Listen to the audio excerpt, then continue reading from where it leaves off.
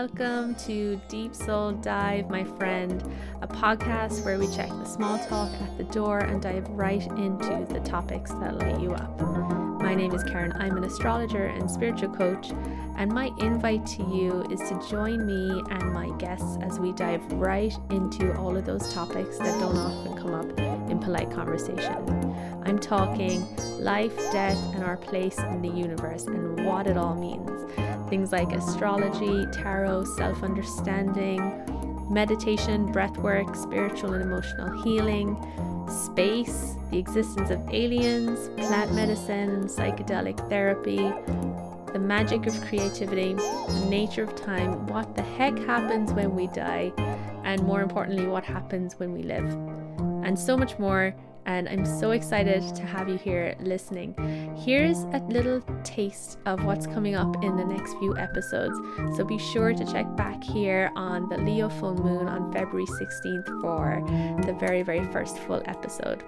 Like, I was thinking about how it is so important in the family to have someone that is continuing the stories and and talking about, your ancestors, because I think that for me, like a lot of these stories, it's like I'm just finally now hearing them, because I think it's just maybe there's some pain there, there's some, there's the history, so you don't really want to talk about everything, like families don't want to go there. And I think that yeah, like I've really had to kind of search that out for myself. And I just had this epiphany of being like, I can be that maybe bridge, or that, that like, let's go there. Let's talk about this, because I want to know more about the people that came before me.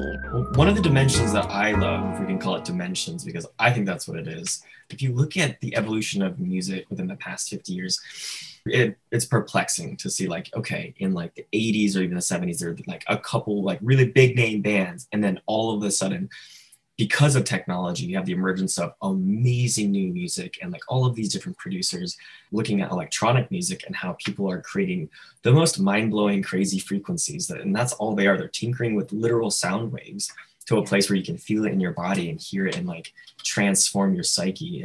I think that's one of the coolest, most magical things that I love to experience about being human, is just the amount of amazing music that exists right now. It's incredible. Yeah.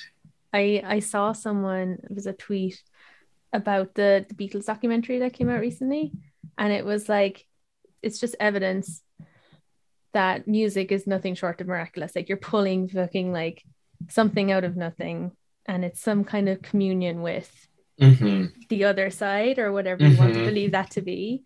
Absolutely.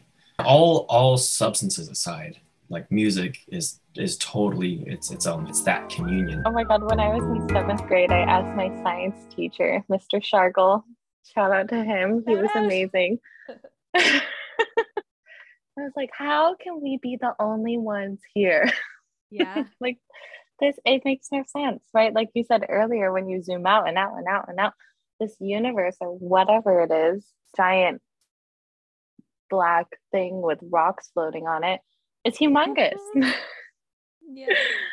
Maybe there's other worlds just like ours mirroring us, and we call them aliens. Or maybe there is something more intelligent, and maybe we keep them trapped underground, and maybe we don't. Yeah. I don't know, but I was thinking that movie, oh my god, The Arrival was so fucking good. And we were just talking about time, and the whole concept there is time is all existing at once. And I feel like if there were aliens, they'd either mirror our experience, or their consciousness would be so much more evolved than ours. How do you mean they mirror us? Just another planet where life formed and organisms developed and evolved, and something like humans came about. Yeah. And the universe is so big. It's so big. You and I are so small. Yeah.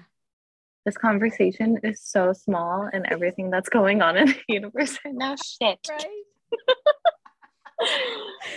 For real. Yeah. Also, I wonder if our alien versions are on planet whatever.